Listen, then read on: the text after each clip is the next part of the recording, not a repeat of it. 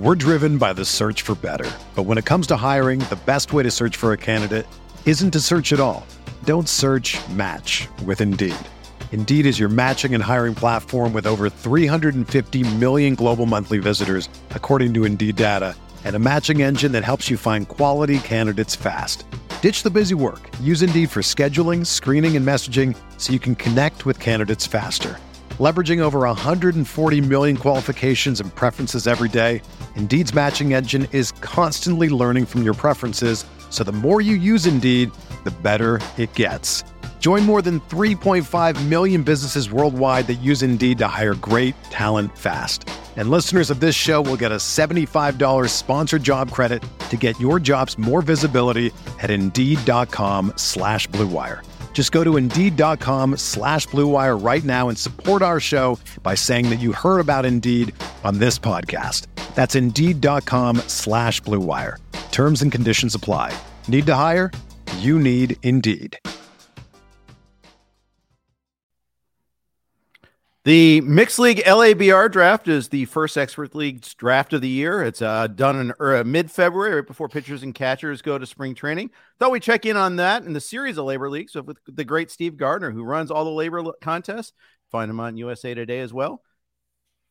Coming up on here on the RotoWire Fantasy Baseball Podcast.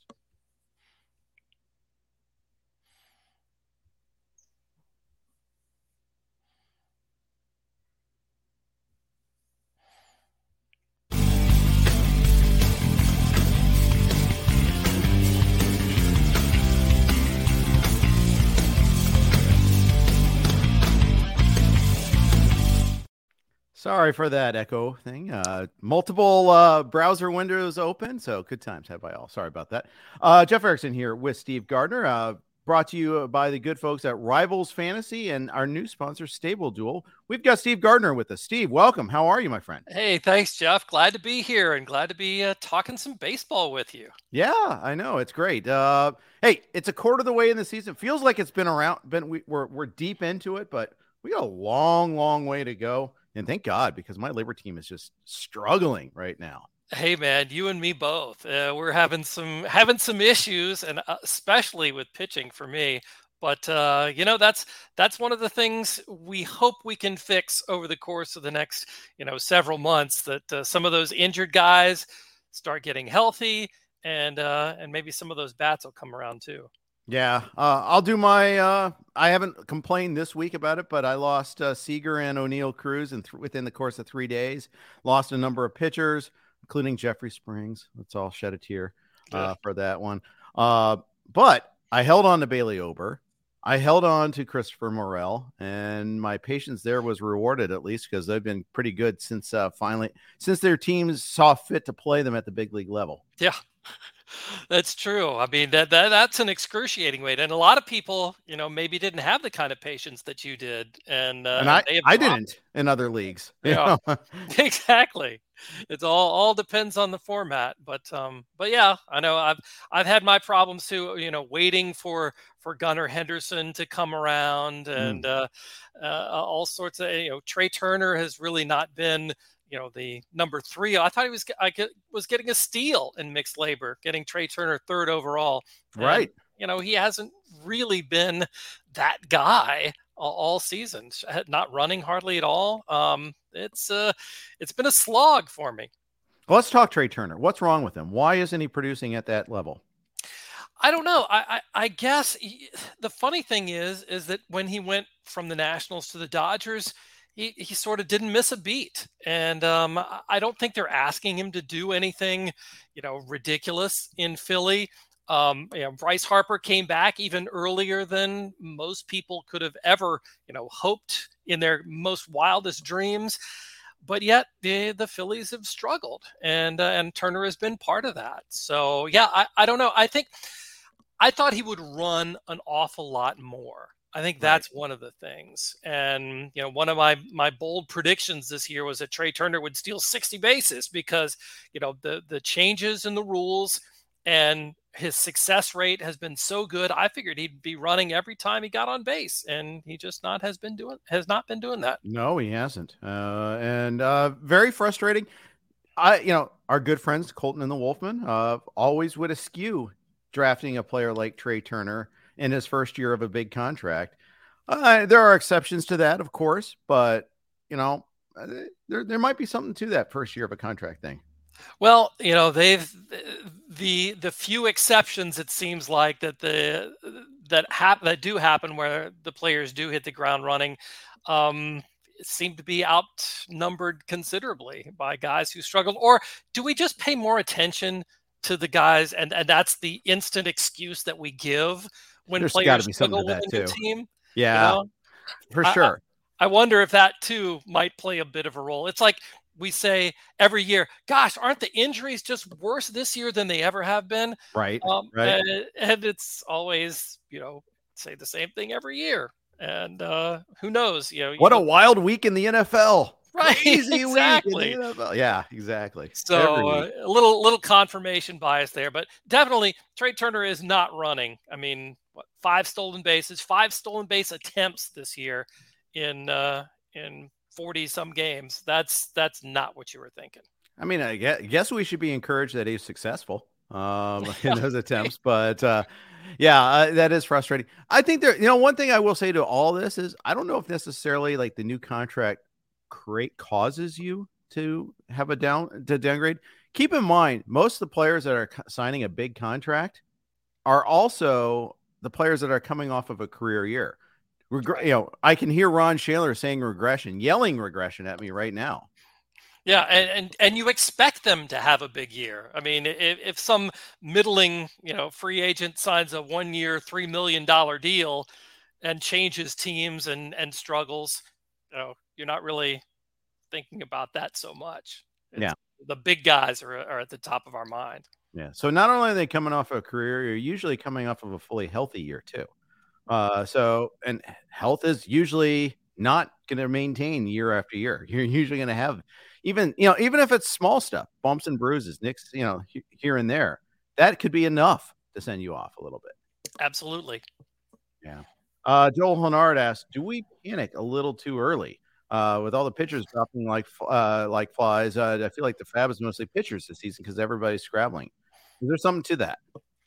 Absolutely. I mean, and it's sort of an interesting confluence because we have all these injuries and the prospects that have been available. I mean, where do major league teams go when they need additional pitching? Mm-hmm. They go pick, through the minor leagues, get their guys that are actually having success.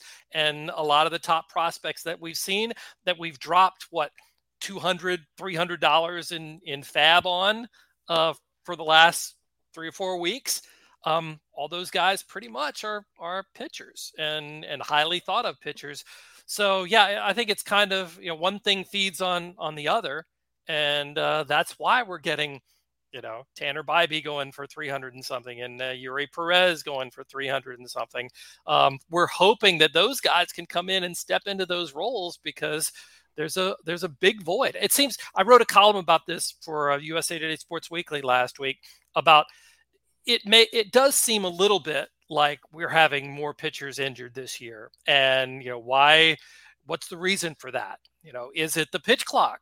Could that be? I mean, that was one of the things, saw a Baseball Prospectus article that talked about elbow injuries up like 41% and shoulders 29% this year. It's early again still, but that's through the same amount of time that we had in 2019, 2020, 2021. And, my theory was we're paying more attention to it because there are bigger names that are getting hurt. Yeah. We've got, Carlos Rodon, the 2 Rays guys, all of those. I think I calculated it out. Of the top 50 starting pitchers in NFBC ADP, 12 of them were on the injured list as of this week. Well, I like though that you actually had data too, and not just it seems like. You know? It is helpful to know these sort of things. Absolutely. So I think that's really interesting too. And then of course, duration of injury, you have to factor that in. But look at the Rays again, Springs, in Rasmussen as well. We haven't seen Tyler Glasnow throw a pitch at the big league level yet this year. Kind of reminds me, the 2020 though. Remember we had the big 3. in spring training. Right before everything shut down, we found out Chris Sale's not going to pitch this year. Right. Who are the other? There was Verlander one of those three? I think he might have been. Or was it? No, that was the following year. Yeah. Yeah, but there was like a big three. I remember. DeGrom might have been in there too. Yeah. Something like that. And it was like three guys in the top 20 among starting pitchers. And we lost them to TJS in like late spring. I don't know why my mind's not, boxing those all together. I do remember, I do remember that there. But anyhow, I wonder if and we've had some really weird years. We had the, COVID year. We had, and then the shortened season after that. Last year, we had the owner's lockout year where we had to, abbreviated spring training and a rush up to try to get ahead there. We got a lot of different things that are, trying to figure all that out. It's really difficult. Yeah. And when you have so many different variables like that, where you can't replicate, the COVID season, you can't replicate the shortened spring training. So you don't really have that to compare it to. And this year, with the new rules and everything, the easy thing to say is, well, it has to be because of the pitch clock. So anyway, I don't know. It'll take an entire season. Then we can look back at the data and maybe see if we can draw some conclusions. But, it doesn't help us as fantasy managers.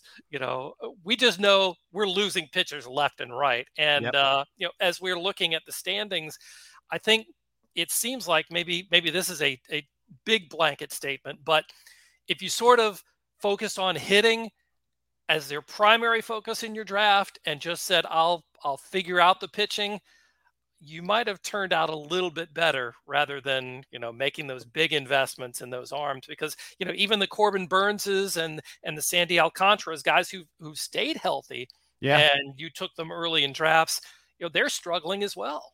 Yeah, Sandy especially. Corbin Burns at least has had his good moments here and there, but it's been really tough with those guys.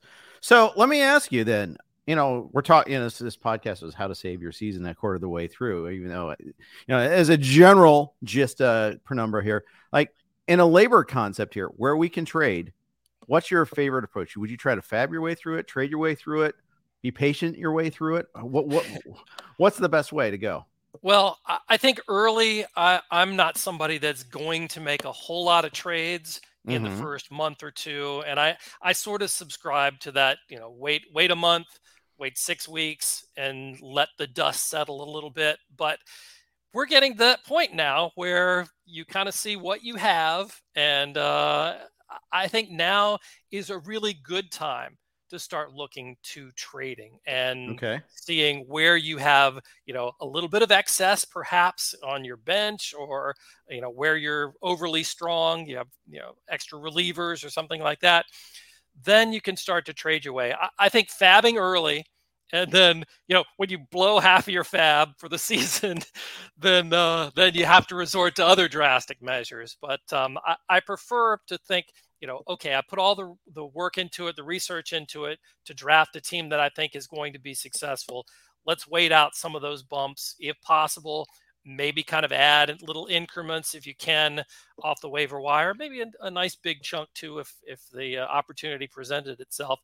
But now we're getting at the point where, it's not going to be fixed because a lot of the prospects have been called up, a lot of the big ones at least. And now you're going to have to start looking toward the trade market. Yeah. The one trade I made in our league is more out of that was a emergency trade almost. I traded Giolito for Jorge Mateo. Yeah, it was kind of a challenge trade. Yeah, very early on.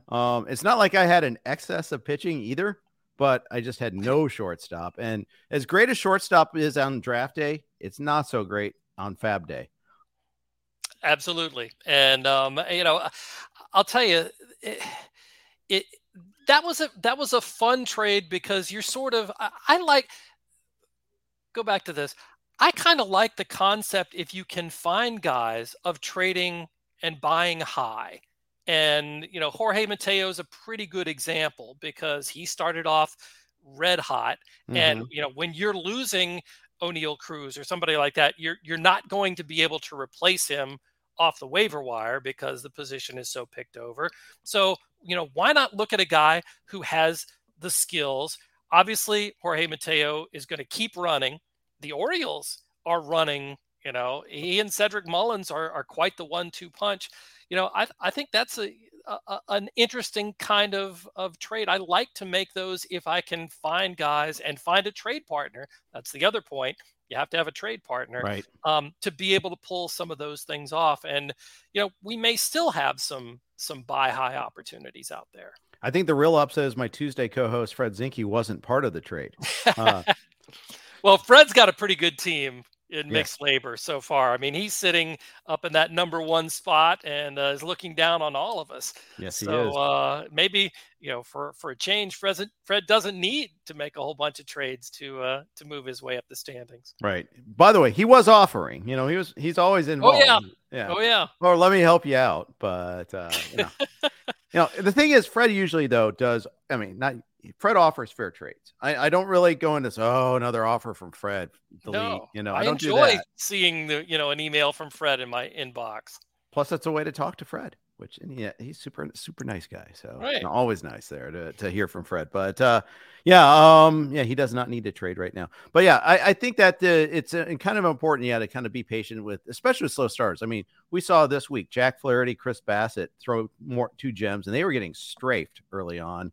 Flaherty, this is his first good one, really. A really good one in terms of strikeouts, at least. So I don't know if he's around that bend just yet, but Chris Bassett was just awful in his first 2 starts. Miles Michaelis, awful in his early starts. They're starting to come around a little bit too. Yeah, I've got Flaherty in a couple of different leagues, and I did not start him in any of them. Oh, no. And I mean, there was, with all of the upheaval on the Cardinals team, the horrible start, the question about, can Wilson Contreras catch for them, or is he going to be a permanent DH? I didn't want to touch Jack Flaherty, especially because he got shut. What was it? He gave up like 9 or 10 runs against the Angels, the previous start. I mean, you don't need another one of those kinds of starts. So I didn't see that coming. And hopefully, he's got another start this week. And that was my thought was, okay, if he does have a good start, I need to see another one before I'm comfortable putting him back in my lineup.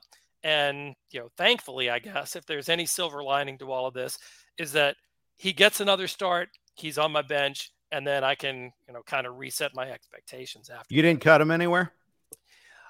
He was on the chopping block, and I didn't get anybody in that bid group. So he stuck around, but I was ready to cut bait. Absolutely. God helps those who can't help themselves, right?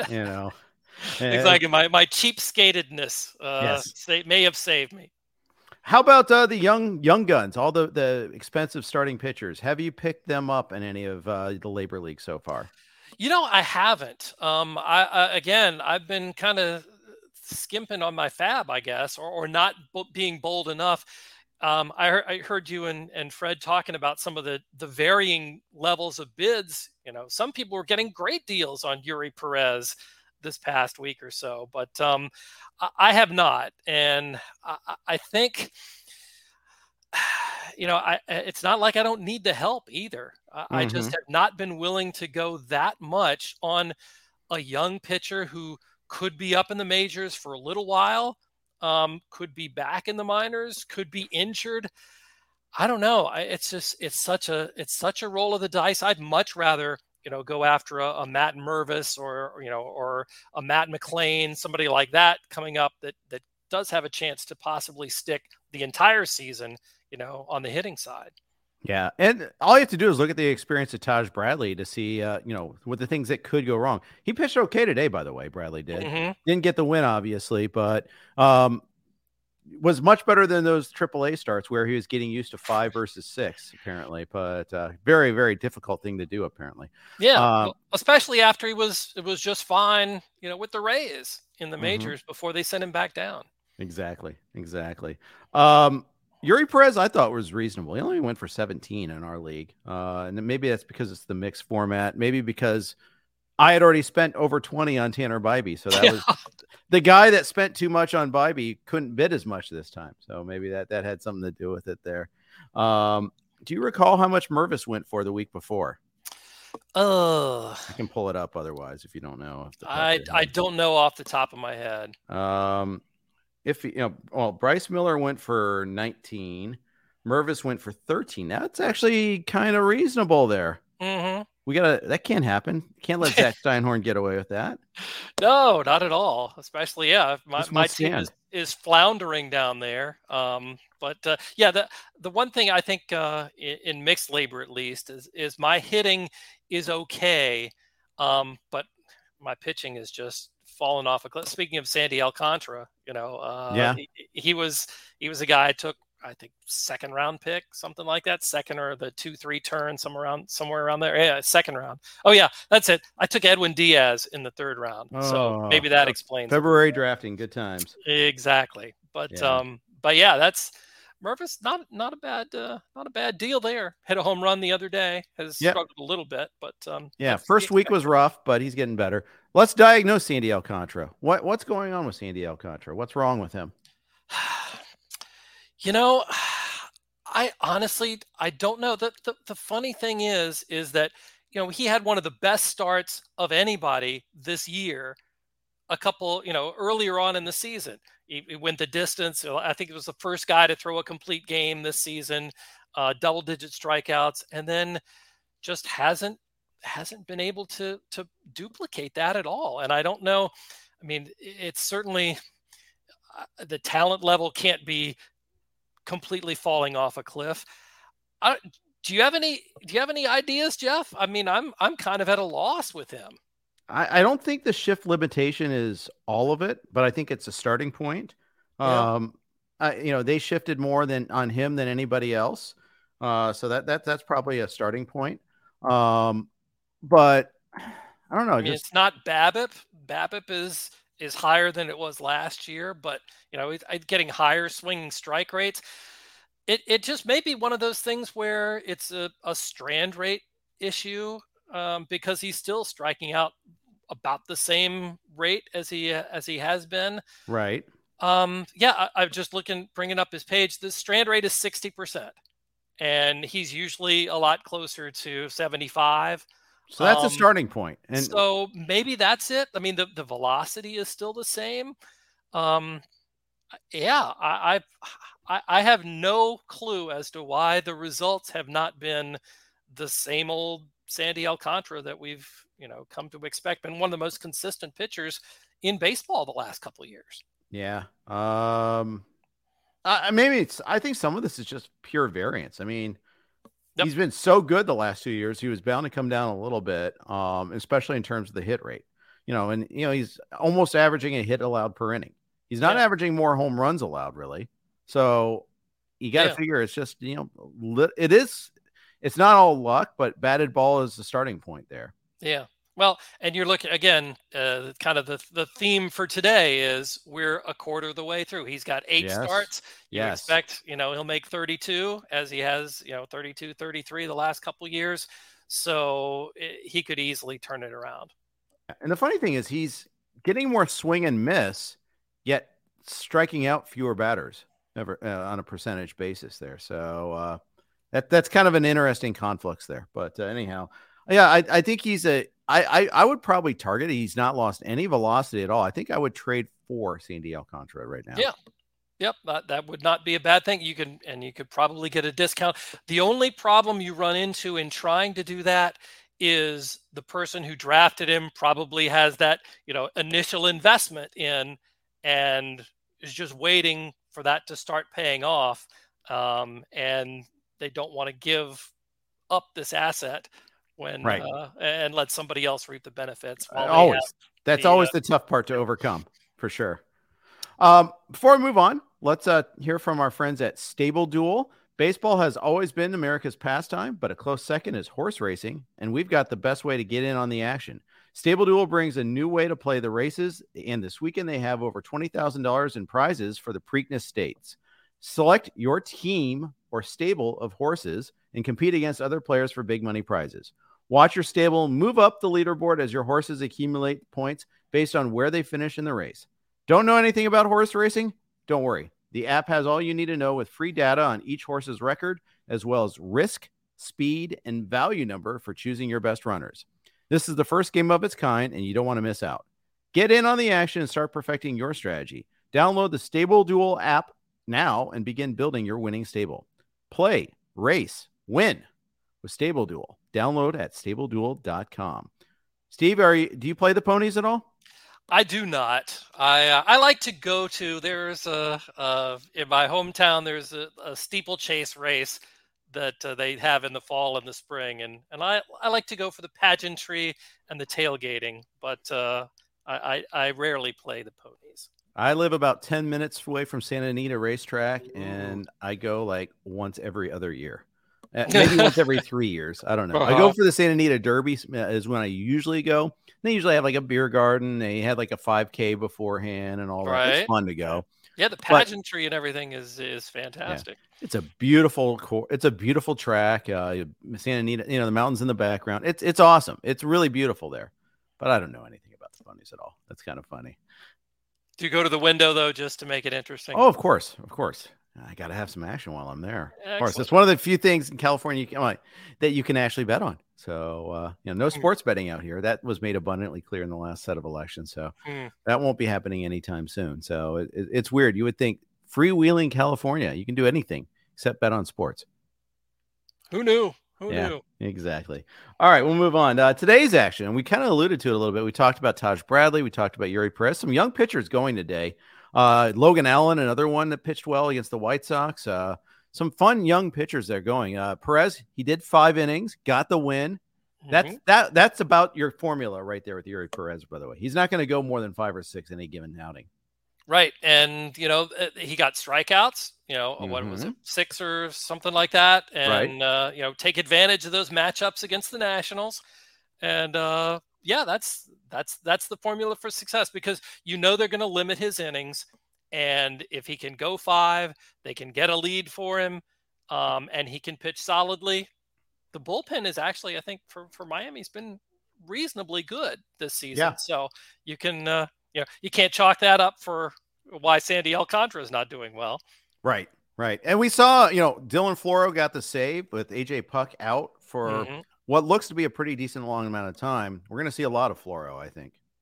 Yeah, I had him over Puck, I think, in most of my early drafts this season, and got him on a couple of teams. So I'm okay with that development. Yeah, I picked Floro up. There was 2 weeks ago. He got a save and Puck pitched the 8th. And it was at that point that I pivoted over. I tried to grab Floro on a relative cheap, and then of course Puck got hurt after that, and he was a lot more expensive this past week. Logan Allen didn't get the win today. He went 5 2/3, but only allowed a run, had 5 Ks, 7 hits, and a walk. But he's pitching pretty well. Cleveland, I'm kind of curious to see what they do when they get Savali back. Right. Tristan McKenzie's off on on a rehab start soon too. Yeah. So how do you handicap this? I think Bybee sticks in the rotation, but something's got to give. Yeah. I like Bybee. I think he's done an excellent job. And all of a sudden now Cleveland, with one of the worst offenses in baseball so far this season, their pitching staff gets a lot better. And maybe, if, and I need this too, if Jimenez and Ahmed Rosario can start, at least heating up some small bit, that makes the Guardians a lot more dangerous and makes those pitchers a lot more, effective as well. I think Bybee has to stay. And, the worst part for me is I've got a couple of shares of Gavin Williams that I've kind of figured that he might be the first guy to come up in rolling the dice in the preseason. And he's been doing great, but the other guys have been solid. Logan Allen and Bybee have both been very solid, and makes his path a little bit more difficult. Do you and Ian Kahn and the Runaway Freight Train team that you guys have in the XFL, do you have Williams there? We do not. We do not. We're waiting on Tyler Glass now. Okay. In that league. I've been hearing from Ian, early on, I got off to a really slow start there. I've come around. I'm in 3rd place now in that league, but I'm still a standard deviation behind you guys, but at least. But back when the first couple of weeks of the season, it was pretty rough. And he's like, well, if you do decide to quit this, bailing in this year. So Yeah, always count on Ian to get a good trade call, and it's always a call, which I like. Exactly. He's great about that, and obviously, before he calls you, he calls me so we can discuss, what we want to try and do, and we've had some productive trades between our teams. As a matter Yes, of we fact, I have. think in dynasty leagues, it's really the dynamic, and folks that can, that are in dynasty leagues can kind of follow along with us here, because when you were contending and looking for a title, you were willing to maybe dump off some prospects, and we were giving you some guys that that were good and that were active. And so the when the tide turns, then maybe the trades go back the other way too. We're like the Padres and Mariners of the XFL. Establish that relationship, and it Yep. pays off down the road. Well, you can work with that trade partner, and that's and others you can't, and you find that out quicker than later. Well, I'll just, not to go too down a different path or anything here, but one of the things that I found in making trades, and as we're talking about trying to improve your team, a lot of people are too skittish or afraid to make a bad deal. And I think that's one of the things that I learned from Ian, is that, go ahead and try and make as many deals, or Fred Zinke as well. He's embodies this at the same time as well. Make a handful of deals. You don't have to win every one, but if you come out ahead, maybe, and your team gets better in 2/3 of them, or 60% even, your team is going to be better. And the goodwill, working with people and establishing those trade relationships, especially in a long-term league, a keeper league where you're familiar with everybody, it does help you considerably in the long run. It does. It absolutely does. And it's definitely, sometimes I get too tied up, and I play in too many leagues. You may have heard this before. You may have experienced this before, but sometimes I get a little backed up and don't get a trade done. And that's frustrating, because I know someone like my trade partner might be waiting for me, and I feel bad about that. Specifically in XFL, that happened this week with me. I was slow to respond. So that's frustrating too. Don't be me on that. Try to respond as quickly as you can. I know it's not easy sometimes, but do a better job than I did on this one here. Yeah, I've as a commissioner, I get some emails. When's the last time we can make a trade for this week? When's the deadline? Can we make one if the guys aren't playing, but the week has started already in the league? I may have done that in this league with you. Perhaps it's possible. We're all trying to get a deal done, and sometimes it just doesn't get done. And just trying to remember the specifics of each league. That's important. I mean, there's so many different nuances. We were talking earlier about fab betting, and talking triple digit prices on pitchers. We're talking NFBC usually at the $1,000 budget, but in LABR we have $100 budget. It's a little less granular. No, it's a lot less granular. Yes, it is. And there are no $0 bids. When you're done, you're done. You can't trade fab. You can trade players. You can't, so there's no, I don't think in the mixed league, I don't think there's a reclaim component for us. Nope, because there are no salaries. Right. So Jeffrey Springs is just sitting on my IL all year, just as a reminder of what could have been. I'm just going to keep him there. He's going to get a ring for that 7th place ring. Exactly. Yeah, Edwin Diaz, hang in there. Edwin said he wants to come back, so you got a chance. He's sitting there on my IL too. Yeah. So, but it does depress the bidding a little bit. And, when you hear, he went for 35%, he went for 40%. Well, okay, he shouldn't go for that much in this league. Or maybe it's an only league and he should go for more. I mean, that's the thing. I'm in the RotoWire Staff Keeper League. It's 18 teams. So I did not have the patience to hold on to Christopher Morel in that league. I cut him, and then 2 weeks later he gets a call. But I did get him back. I spent bigly on him, like 37% of my budget on that. I'm not going to be able to keep him anymore. I would have had him as a reserve. Now I'm going to get him this is a 1-year rental now, but at least I got him.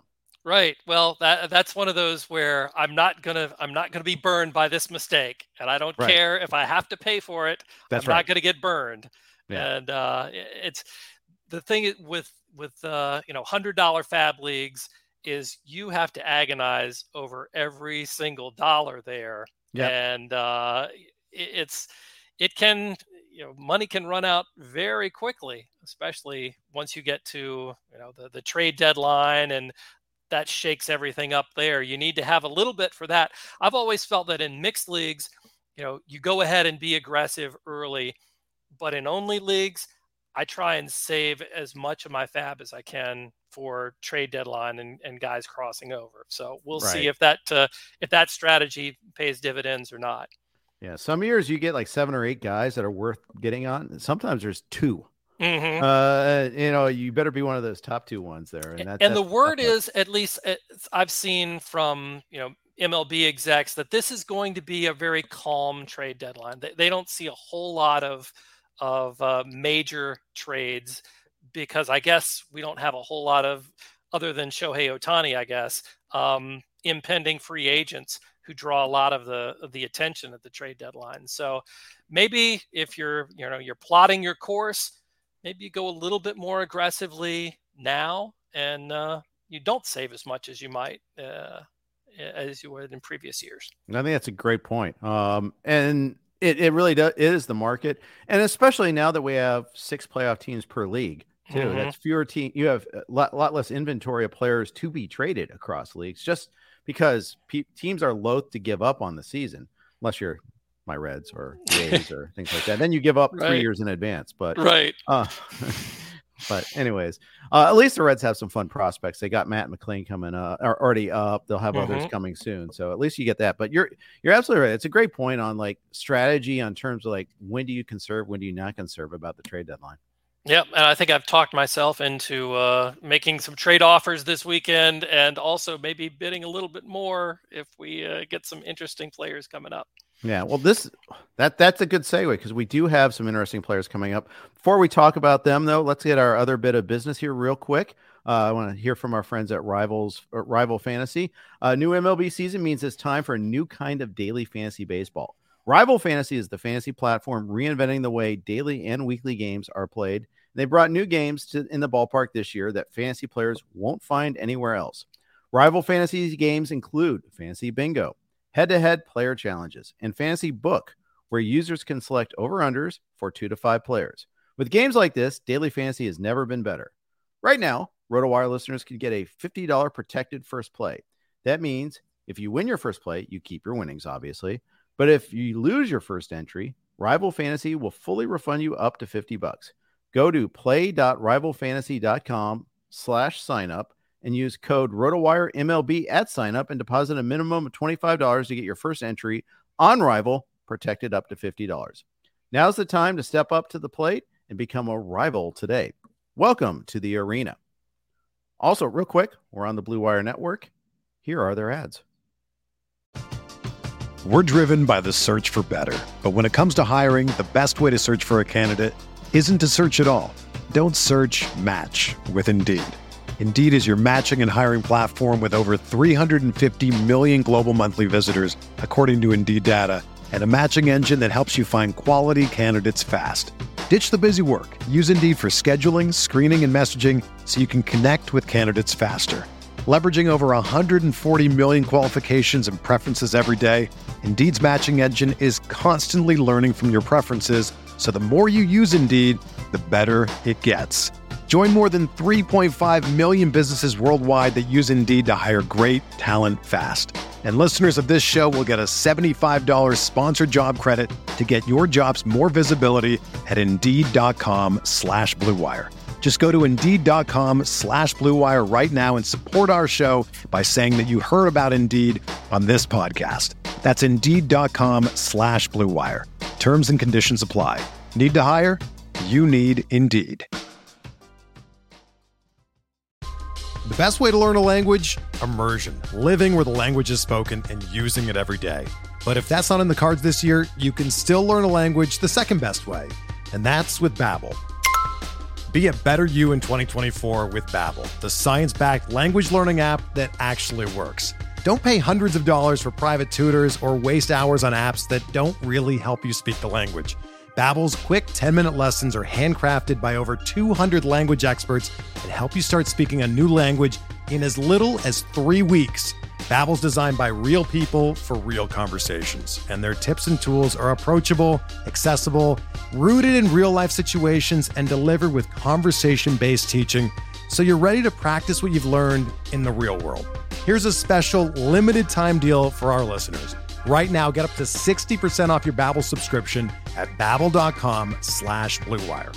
That's 60% off at babbel.com/BlueWire, spelled BABBEL.com/BlueWire. Rules and restrictions apply. Hey, it's Kaylee Cuoco for Priceline. Ready to go to your happy place for a happy price? Well, why didn't you say so? Just download the Priceline app right now and save up to 60% on hotels. So whether it's Cousin Kevin's Kazoo Concert in Kansas City, go Kevin, or Becky's Bachelorette Bash in Bermuda, you never have to miss a trip ever again. So download the Priceline app today. Your savings are waiting. Go to your happy place for a happy price. Go to your happy price, Priceline. Okay. We have some hitters finally. We had Matt Mervis earlier. We're going to have Matt McLain this week. Too bad we didn't get a bid on him before Coors Field Series, although he didn't really do a whole lot there. But we finally have some hitters coming up here. This could potentially be a really good week. Yeah, I think so. Mark Vientos also. The Mets called up and he hit a home run. I mean, that's not bad. And also, I guess Matt Liberatore as well. For the Cardinals. And I don't know if Rocchio is going to stay for Cleveland too, because he's a prospect of some ilk as well. Mm-hmm. But Matt McLain, let's talk about him. Let's talk about the Reds. I mean, pulling teeth to get me to talk about the Reds, but especially in a good light, right? Yeah, finally. Now, so he's the first of their crew of prospects to go ahead and get the call by the Reds. I'm kind of curious to see if he's eventually going to stay at shortstop, or are they going to put Ellie De La Cruz there? Are they going to put Noelvi Marte there eventually? They have copious options. Yeah, and I hate to say it, I don't really like the Reds' track record when they have a glut of players at a particular position. The Nick Senzel comes to mind. Yeah. We can't play him at third base because that's already covered. But I think of shortstops, if you've got a bunch of shortstops, you can find places for them to feel comfortable. So you don't necessarily have to worry about the glut there. And I think that's probably one of the reasons why they went and traded for Marte and got him in that deal with Seattle. But yeah, I think McLain is an interesting guy. I mean, he's not a big guy, but he does have a little bit of pop. And so, yeah, I think he's intriguing, and he's having not arguably, but definitely having a better season than Ellie De La Cruz in terms of just production in the minor leagues. So it makes sense that he would be the guy that the Reds would call on first. Older, that wasn't hurt at the start of the year. All these things are apply for sure. He's kind of tracked like a level above him most of the time. This is the first year they're really together per se, but Encarnacion Strand, I wouldn't be surprised if we see him pretty soon too, especially because quietly the Reds have said very little about Joey Votto's status. We haven't seen Votto all season long. I finally gave up on him in XFL. I was like, hold on, we'll see. Maybe, because he's always an OBP monster. But I had to fill the spot at some point in time. So well, and he was playing, this spring, he was playing with the AAA team, wasn't he? And when the for a season while, started, and then he came back. Yep. And then that sort of we didn't hear any more about him. So it's a shame, because he was one of my favorite guys to watch play baseball. He enjoys the game. I loved his wit, he was just a fun guy to root against for some people, and a fun guy to root for others. Right, exactly. How about Vientos? The Mets called him up. They played him on his first day up, homered, and his reward was to sit in favor of Tommy Pham the next day. Yeah. I don't know. I mean, he's a third baseman. Brett Beatty's a third baseman. And, if you're trying to shuffle guys around, maybe you would think of first base, but Pete Alonso is there. So now I guess somebody's got a DH perhaps, and that's not optimal when you've got a young guy coming up and a prospect. You want to have those guys in the field. You want them to play, and get defense, offensive reps and everything. And I don't know how the Mets are going to do that. I mean, I guess possibly Beatty has played some outfield. Vientos has played a little bit of outfield. So it's possible that one of them could move out there. But I think it's one of those cases where if he can hit and help your offense, you need him in the lineup. Yeah, and I was just going to say, you don't want him DHing, but that DHing is better than working on your sitting game. Right. So, exactly. Then be ready for one pinch hit at bat late. Right. I mean, Starling Marte has been pretty poor this year. Mark Canha's been pretty poor this year. Pham hasn't done much. I think that's most of your path to playing time, and that's why I mentioned Pham as the culprit here, even though he's like a corner outfielder. I figure if you can play third base, you could probably learn corner outfield, but Cardinals thought the same thing with Jordan Walker. Not sure that's working, but you mentioned Nick Senzel earlier, and that was kind of a problem with Senzel is they couldn't figure out what position they wanted to put him at. I think that screwed up his progress. Mm-hmm. And I wonder, the same sort of thing with my team, my favorite team, and Gunnar Henderson with the Orioles, and how if it weren't for Jorge Mateo playing as well as he has, I figure Gunnar Henderson would be their everyday shortstop because he's a good defender, not as good as Mateo, but he can handle the position. And to get his bat when he's reaching his potential at a shortstop spot, that's gold right there. And so the Orioles, I guess, have an embarrassment of riches to some degree, but it is also, I think, kind of helped keep his development maybe a little bit slower than it would have been. I agree. Just played him at one position and forgotten it. And meanwhile, the Orioles have a couple of great middle infield prospects just bursting, waiting to get the call. Jordan Westberg is breaking at AAA. He's ready, I think, at least offensively. But if you got Mateo and Henderson up it's short and third, then you're thinking about second. But they also have Connor Norby too. So I mean, they're just it's a good problem to have to be so loaded. And they signed Adam Frazier for some reason this offseason. So, and he's got to get it back, and he's not doing too badly either. So I guess that's one of the things when you have Ramon Arias go down, you have that kind of depth. And that's why the Orioles have been able to hang in there and be as successful as they've been so far this season. One of the most pleasant surprises, I think, in all of baseball. Yeah, especially because they didn't spend money this offseason on starting pitching, and starting pitching is still a problem for them. What do you do with Grayson Rodriguez, by the way? Do you have Grayson anywhere? And I do. I have him. What are you doing with him? In one league, I got to truck him back out there.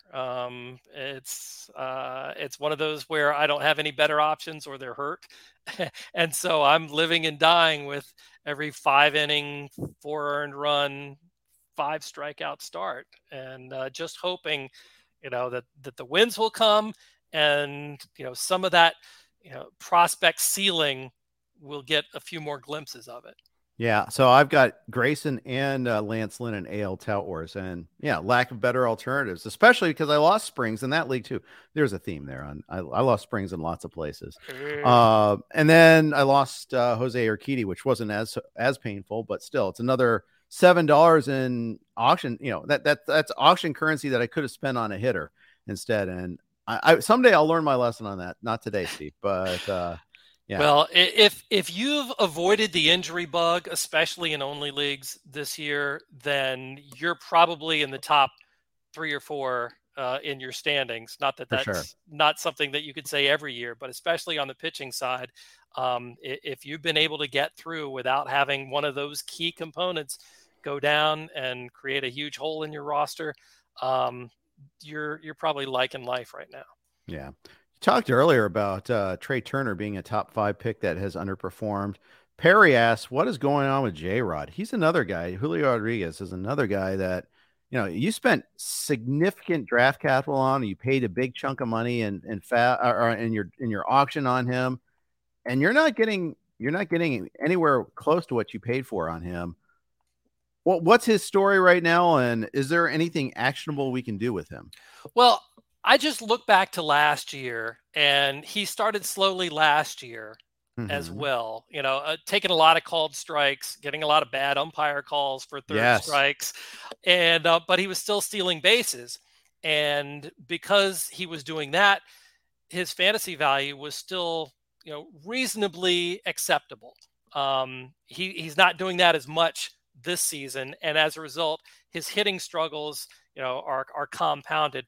I still, obviously, we know how talented he is, and I think that a breakout has got to be right around the corner very soon with Julio Rodriguez. I mean, just everything that he has, power, speed, plate discipline is pretty good. I mean, that's a guy that shouldn't be getting into these long extended slumps. And so I'm holding him. I'm not trying to sell him at a low point. And I don't know that I'd be able to put together a good enough offer to trade for him now. But I don't see any reason why he shouldn't be back as one of the top players and returning that draft day value very soon. I'm with you on that. I've got him in one NFBC main event, and I also have him in TGFBI. So your lips to the fantasy god's ears there. I'm holding on for dear life. My XFL team hopes the same. Yes, indeed. Let's finish with the Nats. A couple of players I wanted to talk about there. Your local 9. CJ Abrams had himself a series against the Mets over the weekend, a 4-day wraparound series. Before that, he hadn't done a whole lot. Really kind of just meh. I still think he's got some talent, but I want to see it on a non-Mets basis there. Right. Yeah. I'll tell you, I've been impressed some of the at-bats that he's had against left-handed pitchers. He's hung in there and reasonably, I mean, he's put up not great OPSs this season, but he was horrible against lefties last year. And he's improved this year to the point where it's basically a wash. He'll hit almost as well against lefties as he does against right-handed pitchers. I think the one issue with CJ Abrams, we all, thought that he was going to be a speed source and would be running an awful lot. And he's only attempted 7 stolen bases this year. And hitting down there in the number 9 spot, that was another thing too. I think that we may have overrated CJ Abrams a little bit, is thinking that he'd win like the leadoff job, or he'd hit in the number 2 spot or something like that. He's been number 9 hitter pretty much the entire season. That's right. Yeah. And until he moves up in the lineup, and, Lane Thomas has been pretty good, and Luis Garcia has been pretty good and has been hitting second for most of the year. Until he moves up in the lineup, I think his value is still going to be a lot lower than we'd hoped. Yeah, that is always a problem, is hitting there. I mean, remember Victor Robles, hitting 9th before, and how much that dragged him down, in addition to his own struggles at the plate. Right. Robles, by the way, he was playing pretty well before he got hurt. Yeah, exactly. He was running a lot and looking a little bit. I mean, his quality of contact the last couple of years has just been abysmal, like one of the worst in the majors. And he got a little bit of an uptick there, was a little bit more disciplined at the plate and not swinging at everything. So that was a positive sign. But then you take all of those good things happening, and then he gets hurt and he's out for a while. I worry about him having to reset everything and start from zero and lose all of those gains that he was making. Yeah. And that's the frustrating thing. On the pitching side, they've had a couple good stories. Josiah Gray's had some good outings, and Mackenzie Gore has as well. Yeah, I'm really, really happy to see the Josiah Gray turnaround, because he's a guy that I've been in on, not all the way in, but just one of those heads. You hope and you think that he's one skill away, and that's allowing those home runs. And if you can get that under control, then he could be a completely different pitcher, because the stuff is really good. The Nats loved him. And I think they weren't going to get that Scherzer Turner deal done if they didn't get Josiah Gray in the deal. Right. And he was, was showing that in the minor leagues with the Dodgers and just got hammered in DC when he came. And it hasn't turned around until this year. And we still see the same sort of skills, the bat missing bats and the good stuff on his off-speed pitches. But the home runs, he's been able to control them a little bit and not get into as much trouble, not allow the big innings. And as a result, the ERA looks incredibly well. Yeah, it does. And then Gore has been healthy so far. And that, we didn't get to see him last year in DC. He looks pretty good too. I think they have themselves a keeper there, and it's been hard to find good starting pitchers for this organization. Absolutely. And, the prospect pedigree was there for Mackenzie Gore, and we saw a little bit of it in San Diego, and then just having all the injury issues and not being able to show his stuff and finally getting that shot.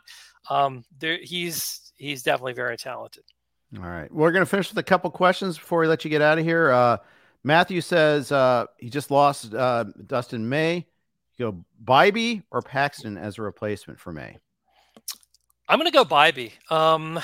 Paxton, the velo for him was excellent. But again, the injury history, it's so long and so detailed. I can't put my weight behind him and count on James Paxton as much as I'd like to, because he was one of my favorites, several years ago, and it's painful to have to admit that. If we had a cool nickname bonus in our fantasy leagues, then Big Maple would be one of the guys high on the list, but we don't. So absolutely. Yeah. Peter asks, he just traded away Trey Turner. We were talking about him earlier, and Alek Manoah, who amazingly we hadn't got this full podcast and hadn't talked about him yet. Oh, right. We talked about him every time. For Zach Wheeler and Nico Horner in a points league, your thoughts? Ooh, I'm still thinking Trey Turner is going to be a monster. Mm-hmm. And I don't know that I would have done that. Points league, I don't know that changes the dynamic. Nico Horner, I worry about, the ability to make quality contact for him. Yeah. He can hit for average. I think we've seen him do that, but in terms of extra base hits, and that's what your points leagues, reward you for. Trey Turner doesn't walk a whole lot, but the extra base hits that he gets, the doubles and the triples and home runs, I think makes him eminently more valuable than Horner. And then Manoah, I don't know what to think, but you'd have to think he's going to be better. And Wheeler's not been, great shakes either this season. Well, that's just the thing. Yeah, Wheeler has been just. Like I used him in DFS on Tout Tuesday, and I chose poorly. I have him on several leagues, and I've been waiting for that because he's been so good, and this is sort of out of character, and I can't really figure out a reason for his struggles this year. Yeah, I can't either. The whole Phillies malaise, it feels like right now, except for Harper, who's looked great since coming back. He's amazing. How about that? That was my one success. I think I got Harper in several leagues, including mixed labor. So hopefully my team's on the upswing. You're the guy. All right, nice. I did. I tried to get him everywhere I could. I got him in XFL, so I'll be rooting for you along with me here in the same time there. So there we go. I think we traded Bryce Harper to you, didn't Yes, we? At one point in time. I believe so. Back in the day. Yeah, I think you are correct about that. Mm-hmm. All right. Well, maybe that's I think that's a good drop-off point there. And maybe we'll think about maybe the next trade that we'll do someday. Steve, awesome stuff. Thanks for spending an hour with me today. Really appreciate it. Enjoyed it, Jeff. It just flew right by, didn't it? As always. That's Steve Gardner, everyone. Follow him. Of course, give him a follow on Twitter. Read him in USA Today. You can, of course, get him on Twitter at Steve A. Gardner, and read him on USA Today. Coming up tomorrow, we got two-star starters with Clay and with Todd. Make sure to tune in for that. Next week, I'll have Michael Govier on the Thursday podcast. Thanks, everybody, for listening. Take care.